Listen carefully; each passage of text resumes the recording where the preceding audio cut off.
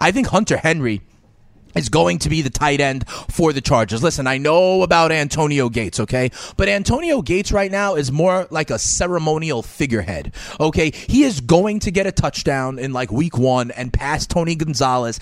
I think ultimately, though, it's going to be Hunter Henry. And Hunter Henry is going to be the tight end on the field when the Chargers are moving 20-20. I think Phillip Rivers built some chemistry with Hunter Henry. I think, listen, also Keenan Allen, injury risk. Mike Williams already got the back. You know, there's no Danny Woodhead anymore. He got a lot of targets for the Chargers over the last couple of years. Hunter Henry is a strong bet, in my opinion, to improve on his 36 catches, 478 yards, and 8 touchdowns. I think he's going to be a red zone option, even with Antonio Gates. I like Hunter Henry. Hey, Chris, Hunter Henry is one of my tight end diamonds in the rough.